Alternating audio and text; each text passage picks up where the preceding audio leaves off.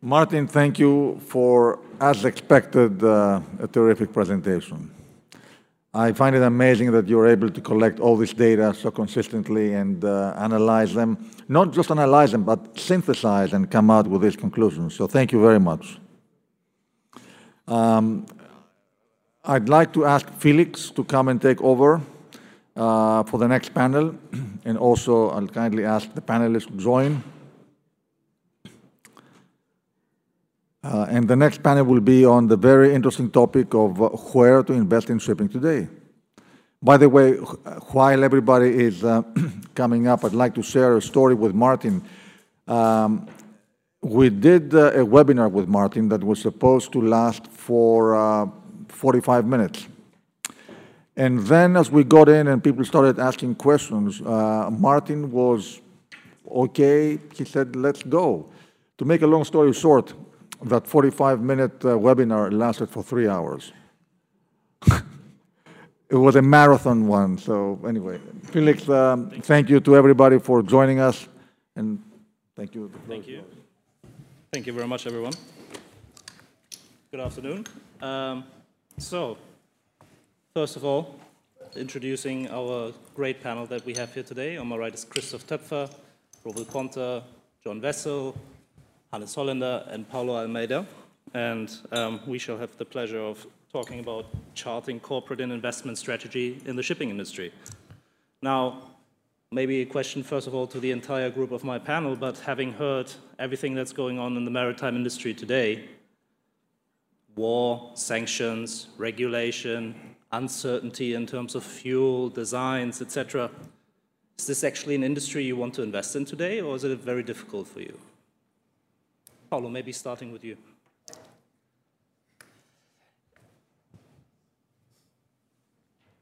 I don't want to sort of set aside the concerns that you raised, Felix and the other panelists and speakers have raised in terms of huge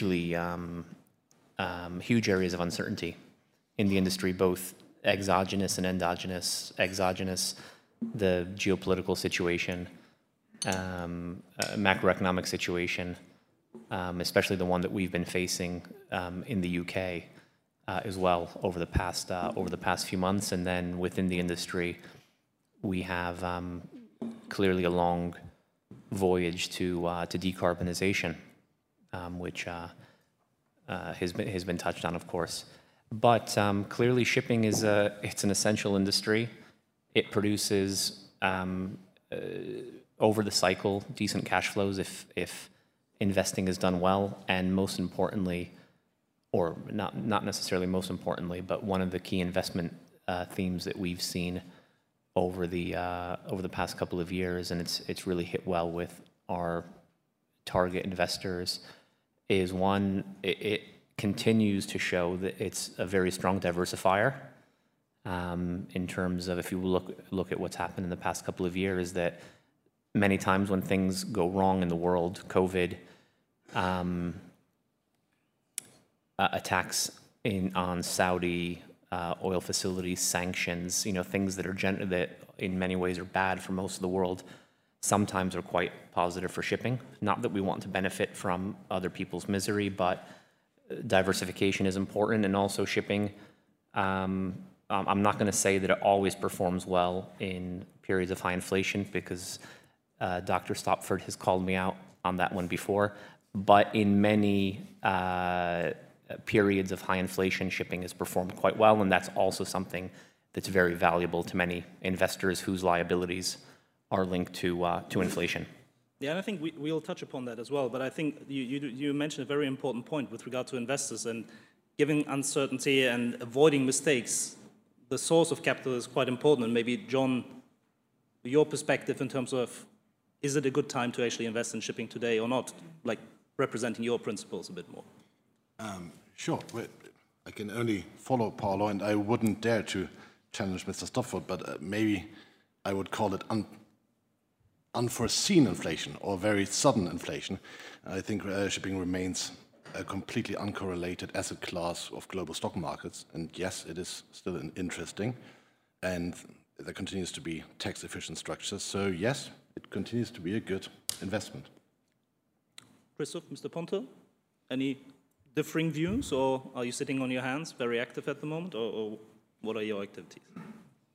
Yeah, but look, my view is that shipping is always going to be there, of course. It's the second oldest profession in the world, and there will always be shipping. It also will always be volatile, so it will always have something to offer for younger people as well. It is a technology business to a large extent. It's a business that right now, this conference illustrates this quite clearly. Everything is about sustainability, ESG, etc. Nobody talks about demand and supply anymore, seems like it. But ultimately, the successful investment will still come down to a large extent to demand and supply. Now, it doesn't mean that the other topics are not important, but it seems to be almost sometimes ignored or forgotten. Of course, at this time right now, it's a difficult market. Everything we hear from our investors, we see it ourselves. The word peak cycle. Everything seems expensive. So, but I remember back in 2010, Mr. Budelmann. Some people still remember him. He said to me once, one of the most difficult things for ship owners is to sit on their hands. Sometimes there's periods where you have to sit on your hands. Some people can do it easier. A private ship owner can probably do this easier than someone like us. We have to kind of always develop new ideas. But there will be new opportunities coming, and one just has to be open-minded and aware and spend a lot of time reading up and figuring out what's happening. Anything to add from your side, or are we all in quorum? Because if yes, then maybe moving on to Paulo, it would be just interesting to hear you say, yes, shipping offers an attractive return also for the investor side. What sectors are you focused on today? You have been very active on the container side. What's your outlook there? We know you have maybe a bit on the selling side as well. So what's your expectation? Where will the projects come from in the next, say, 18 months or so for you and for your investors? I think it's fairly public knowledge that we have been divesting from container ships over the past 12 to 18 months, not because we had we didn't take a view that in the summer of 2022 that freight rates would start declining, and this would lead to large drops in time charter rates, et cetera. But we did take a view that as Christoph rightly said, you have to look at supply demand. And again, not that we particularly thought that demand trends were very negative, but we did think that there was very little, if any, upside in demand from where we were a year ago, and clearly there's a lot of supply coming. So we significantly reduced our exposure to container ships, although we still have some, primarily on longer-term charters, and we put more capital to work in tankers. Not thinking that the market would be anywhere near as strong as it actually is today, but from a basic supply-demand situation, order book is very small in tankers and in bulkers. Global inventories of product were very, very low after the huge floating storage boom of 2020, and we knew that demand would come back. Again, not having a very firm view that the world would fully reopen after COVID, but knowing that those inventories had to be rebuilt, and that's exactly what's happened. And of course, it's the tanker markets, especially product, but also crude now, have been outperforming primarily because of the dislocations caused by sanctions against Russia. And again, we don't want to benefit from other people's difficult situations, but it just does show that in many cases, geopolitical events do benefit shipping, because shipping is normally so efficient that when something changes, it tends to reduce supply or increase demand. When you have both, of course, it's an excellent combination. So John, your group is also quite active on the tanker side. Is that something that you would echo? And maybe as we're talking also a bit about planning, etc., how do you finance your investments today? And do you see an abundance of capital, maybe outside capital next to your shareholders? Speaking about the banks, do you see any restrictions now following the increase in interest rates or anything like that? And maybe that's also open for the entire group, just to hear what your experience at the moment is. That's a hell of a lot of questions. Yes, probably tankers. Yes, I think in general it is still important as ever to speak to your customers and listen to what they want, and then develop opportunities together with them. We have done so together with the oil majors, but also oil traders, and still continue to invest in the tanker markets. Yes, that is probably not the classic asset play, but it still works from a return perspective. In terms of capital, maybe addressing the banks first, I think we still see continued inflow of debt into the market from traditional banks, new or traditional banks coming back to the market, but also hedge fund-backed banks, and the whole space tends to be very crowded. I think if you've been a bank in the last 2 years, it was great times. You were able to lend at good returns and at a significantly low collateral level. However, these, especially when you were focusing on older vessels, 8 to 12 years old, but now these vessels have all been sold, especially in the container segment, and maybe there are some opportunities in the tanker sector, as I mentioned, but apart from that, I think the space is getting very crowded now. Many banks have a lot of capital to deploy, so I think it will be very difficult for banks to build up a good loan book, and the margins probably will be decreased and probably at higher risk levels. Having said that, that is obviously good for ship owners. We are not complaining. And if we see something why the banks would retreat, then it is increased uncertainty about regulations on all fronts, especially from traditional lenders. And luckily, here in the room, a lot of lawyers who are more than willing to help with that, especially within 150 pages framework contracts. However, if they will retreat, then I fear only for the increasing regulations.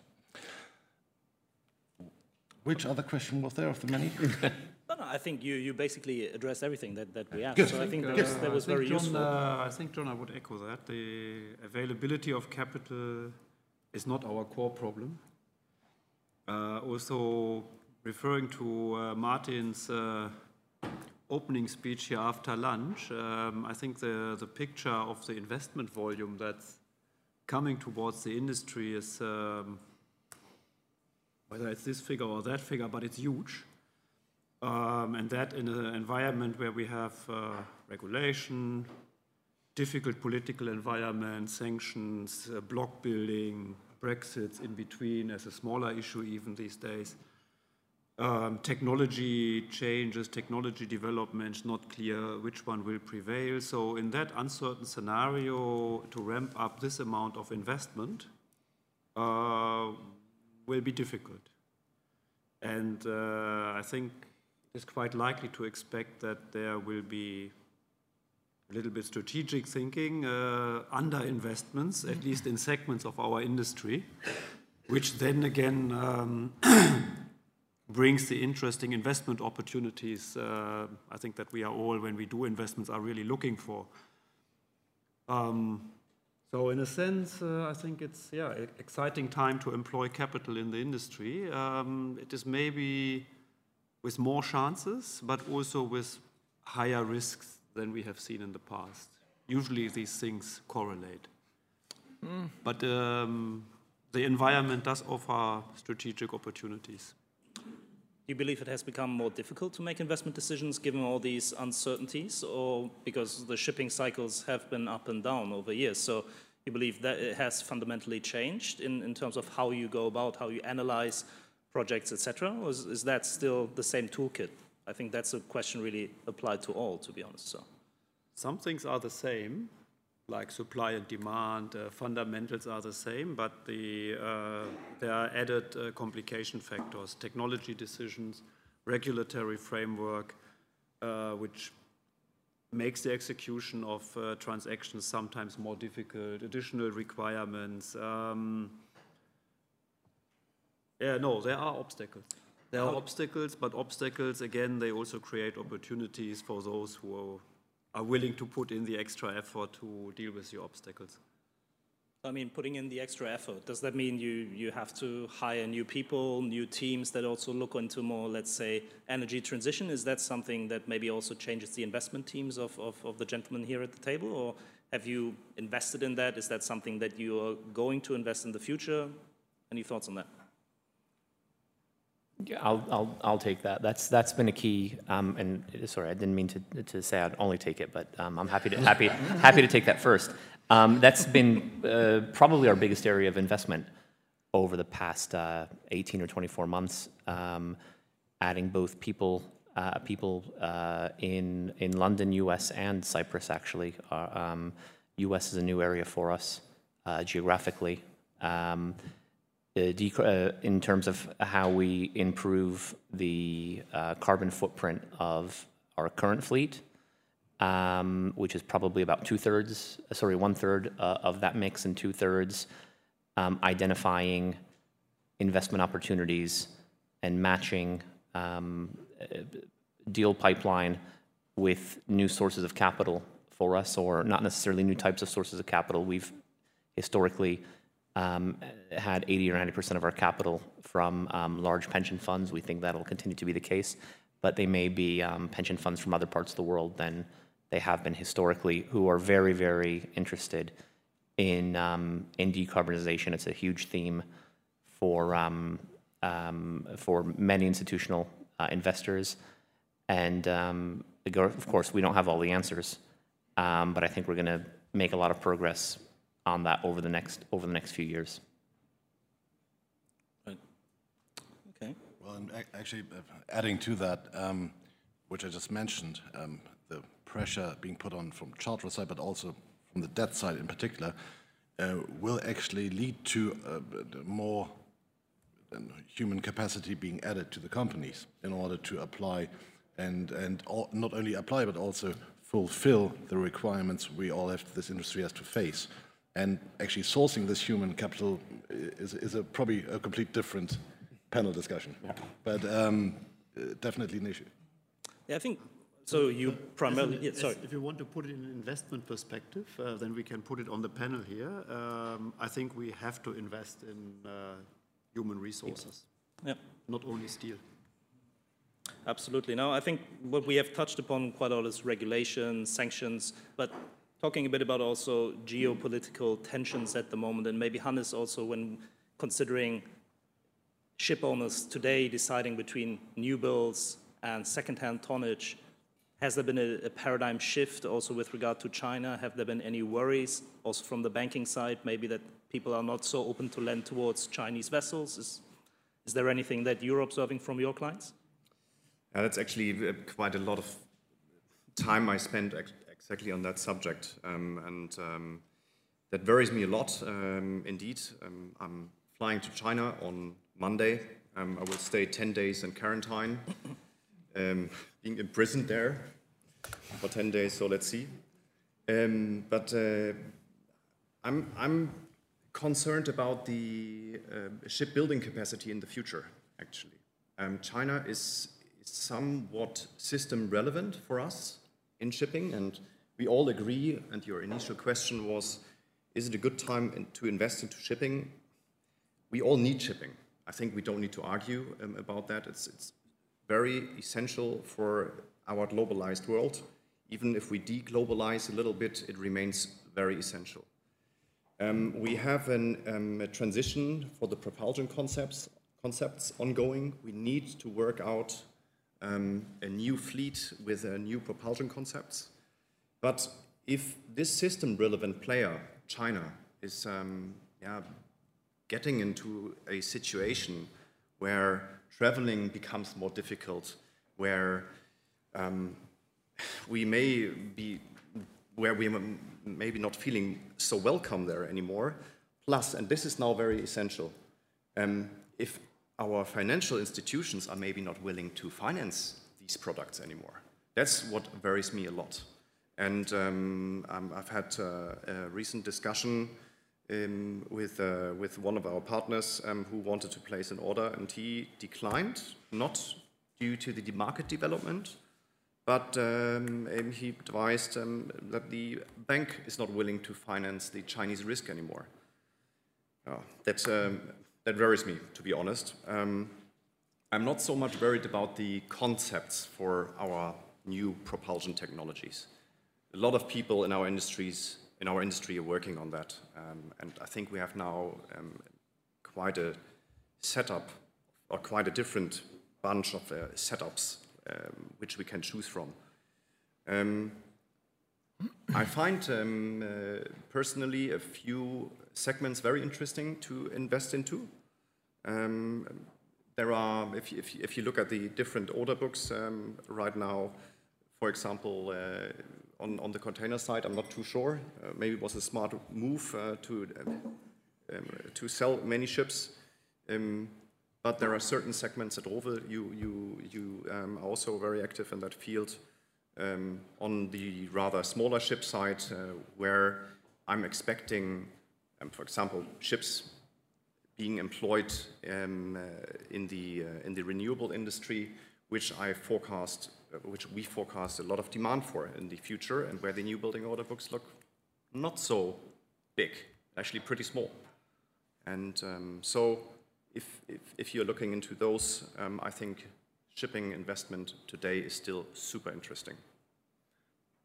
Which other question did I miss?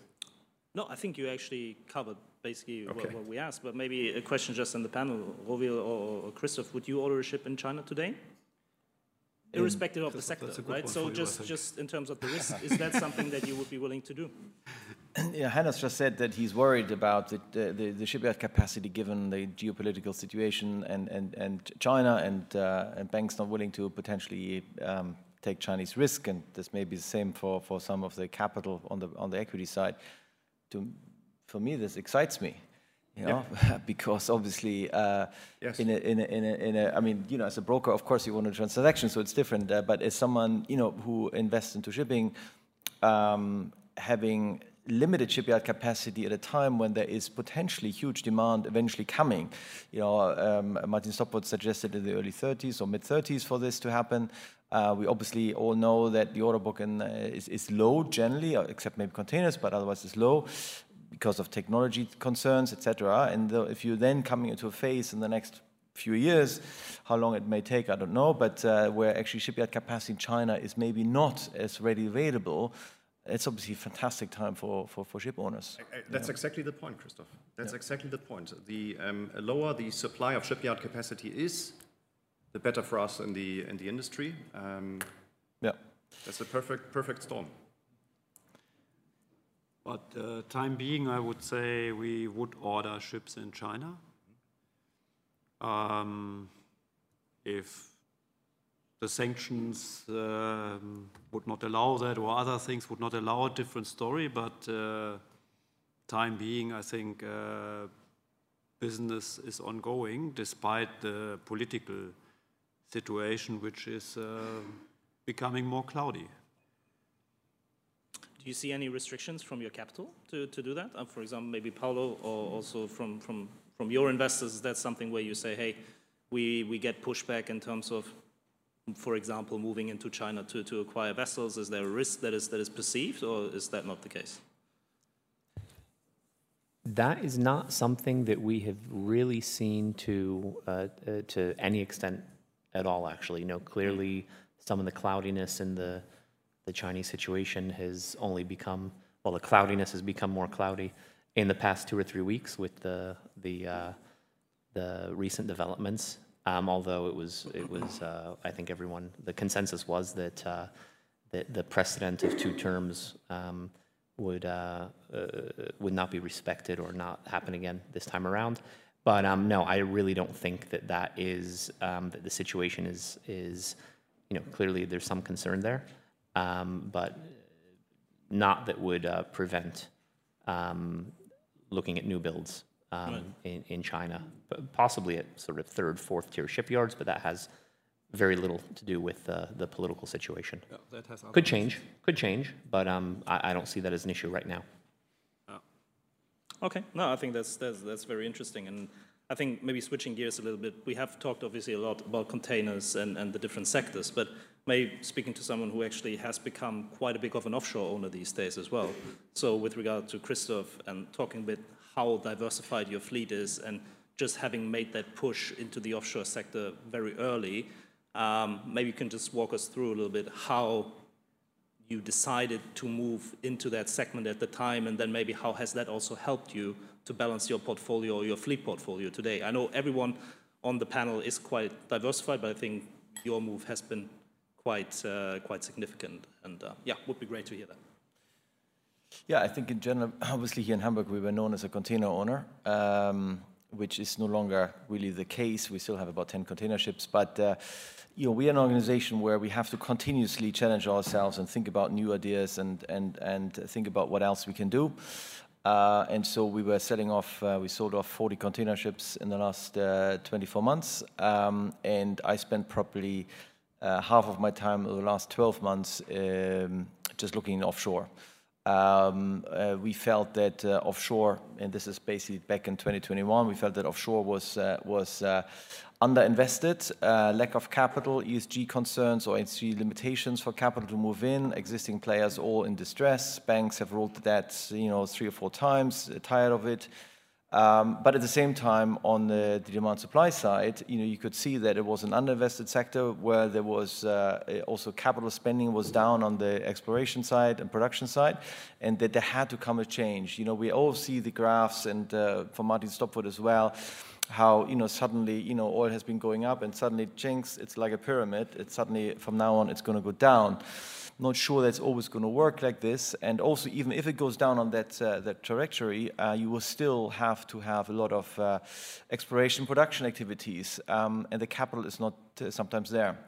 So we looked at it quite intensively. We had started to dip our toes into the water back in 18-19. We thought timing was great, then COVID told us slightly different on that side of the business. Luckily worked out on containers.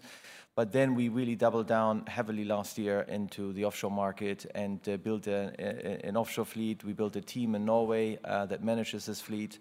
And it's been obviously great timing. Lucky, but better be lucky than smart. So we take that. And it's it's a sector that excites us, but there's other things. We as an organization, we are maybe unknown also to many here in Hamburg. We are probably one of the largest operators of short sea chemical tankers in Europe. We operate about 25 chemical tankers. Again, it's a sector that we didn't divest of. We had the feeling it was an underinvested sector, too little capital look into it, no banks, no equity. And you had actually the declining fleet, but at the same time, you as soon as the market was going to see a little bit of uptake, it was going to be showing a shortage of supply, and we had the best chemical tanker year ever so far this year. So there's always opportunities. I said earlier that sometimes it's difficult. This market is difficult right now. Offshore has also adjusted up. We still believe there are opportunities. We still believe that cycle has legs to run. But obviously, it's not as cheap anymore to get into it as what it was last year. But just look around, and you will see opportunities coming your way. And this market, will see some distress coming again as well at some stage, and it will come from somewhere we just didn't expect it to come from. Oh, interesting also that you decided to build your own team that's going to do that. So was it ever a consideration, either to just outsource everything, or was it always the aim, we want to internalize it, or you could have, for example, also taken over one of the distressed offshore companies that are out there? Yeah, we looked at acquiring some of the existing Norwegian owners, and if there's some Norwegians in the room, they know what I mean. Then, when you look at the west coast of Norway, you know, the owners there are not necessarily, they're very stuck in their own way. And for someone to come from London, they see us as a kind of a hedge fund, you know, aggressive guys and whatever, so, which we are not. But unlike Hamburg. yeah, but difficult to marry this. And as an organization, we have always focused on building our own commercial outfit. So we have outsourced a lot in the past, always technical management, and you know, worked with many of the Hamburg owners on that. But commercially, we've done it on the container side, we've done on the chemical side, and also on the offshore side. We've always built generally our own commercial platforms, and using that as basically then a leg to potentially also go into other things like technical. But taking over in this case was, in our view, not attractive, or the right player wasn't there. And so we had the right team, and we were very lucky to find this team at the right moment in time and able to basically take that as a core for our strategy, because, you know, some of the anchor handlers we bought, you know, are very sophisticated animals, and I wouldn't have a clue how to operate them. Just one other thing that I want to just maybe add to it. One of the things that was very interesting for our offshore strategy was that some of the assets, or most of the assets we bought last year, all had a play to role in the energy transition, and that was very much also key of our thesis that these assets are very suitable for conversions into SOVs. On one side, that's for the PSVs, but also our anchor handlers, which we bought, are going to be the core of the backbone for the floating wind farm market in the future. And within 2 weeks of having actually agreed the purchase of these vessels, even hadn't taken delivery, we had the first offshore wind farm market player coming to us and saying, we need those ships in 3 years' time. And in the meantime, we have a second one coming. And so this is something that's also being understood now. Maybe 12 months ago, people hadn't yet had it on the radar as much. But some of these assets are key for the energy transitions into wind, and we just don't have any new buildings. We don't have any investments, or a lack of investments into new buildings for that floating wind farm market. Hence, conversions and also using existing assets will be a fantastic additional demand coming into a sector that already is actually having demand coming up from the exploration and production side. I think conversions is a very interesting topic, and I mean, Hannes has been also, or your group has also been active in the offshore PSV space. Do you still see opportunities to do that today, or is that more difficult where prices have gone? If you simply look at demand and supply from the heavy lift and multipurpose market, as well as short sea, which are active in that field as well, and that's what markets we are specifically researching a lot. I'm extremely bullish about those markets. I'm expecting a lot of demand for it due to the energy transition which will come, and I think the geopolitical situation is just boosting it. As Paulo has rightly put it, I think politically you put it right, these situations are unfortunately good for shipping. Take of your group? I mean, you have been successfully also diversifying into tankers and other sectors away from containers originally. What's your approach usually when you go about that? I must say, similar to Christoph, we look for the investment opportunities, and quite often then, as the business is moving, investments are allocated, you have strong investments in some segments, less in others. You can strategically, these underinvestments are kind of visible, kind of detectable, like your decisions to move into offshore or chemical tankers. Doesn't mean that at a specific market moment you say, within these 3 months is exactly the window, but strategically we can see we should maybe move between the segments. There remain interesting investment opportunities. The thing is, sometimes we have to move out of the segments that are mainstream, that we can, on a Handysize or a Supramax or a Capesize, I can follow the index every day, which is very convenient. Makes it easy to explain to investors, but and sometimes it's a good segment to invest in. Sometimes maybe I have to go to segments that are less transparent, less visible, and there's a lot of those in shipping. in the smaller ship segment, which Hannes mentioned, from say starting with from coaster vessels to smaller MPPs to bigger MPPs to heavy lift, moving into the offshore wind scenery. There are a lot of small segments here and there where I think we can take a bet that parts of this are underinvested currently. Oh, fully noted. I guess we've talked a lot about now the traditional asset classes, also alternative vessel types that you could invest in. Now, what we've recently witnessed, also coming from the Norwegian market, we've recently really witnessed quite a strong shift also from traditional ship owners or ship owning families towards more financial investments. So meaning taking considerable positions within listed entities, alternatively playing the bond market in different sectors that people are convinced they are offering them the right type of risk and return. I understand obviously that your mandates, in particular on the external capital, might prevent you from doing so, but if you were in a position where you had to choose between investing into steel or, let's say, a bond of a company with 50% loan to value that yields you 10 plus yield to maturity over 3 years, what would you do? To the group. We can start from Paulo, but I'm indifferent really. Well, I think that one of the things that we've been talking about is the value of diversification if we own different asset types. So the answer to your question, Felix, must be obviously that we'd try to do a little bit of both, wouldn't it?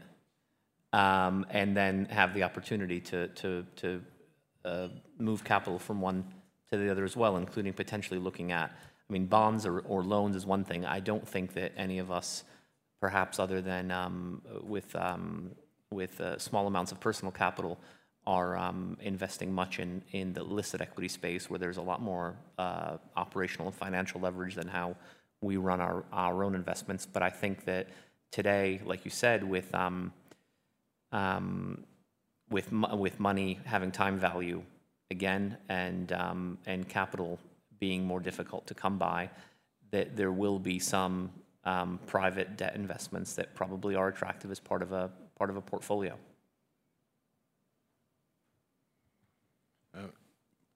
Well, maybe to add to that, we would certainly look at this as well, also just from a diversification perspective.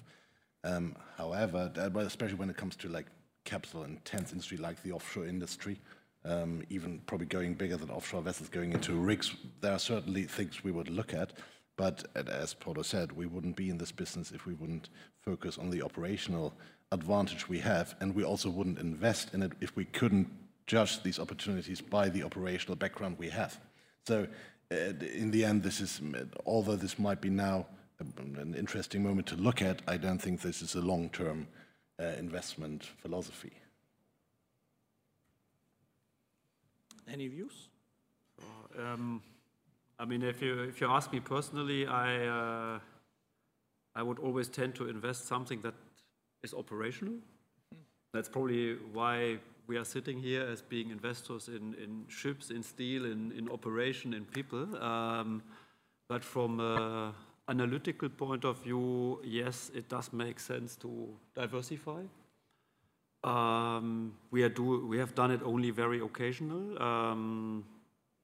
Sometimes when you are in the market and you take a view on what steel you are buying, you can also take a view what equities you would be buying, how an industry segment, container shipping, for example, should develop. So there were certainly opportunities that we took buying relatively early on some container shares, which actually paid out very well, while selling the container ships at around the same time.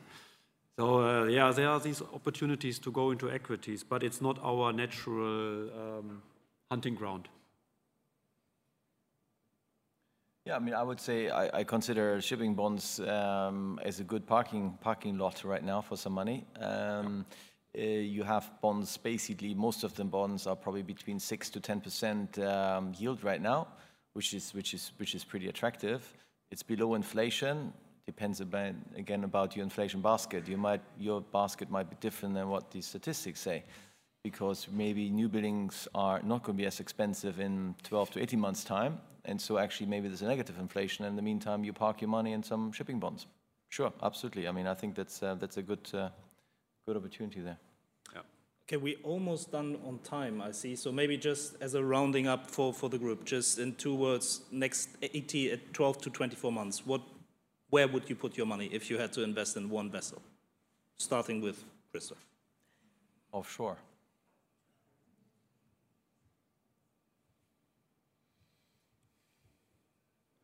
Opportunistic. Price, money talks if there's the right price, but I would expect the right price in offshore or in selected heavy lift multi-purpose segment. Crude tankers. Heavy lift. Always heavy lift. Chemical tankers. Very diverse. So, thank you very much, everyone. Thank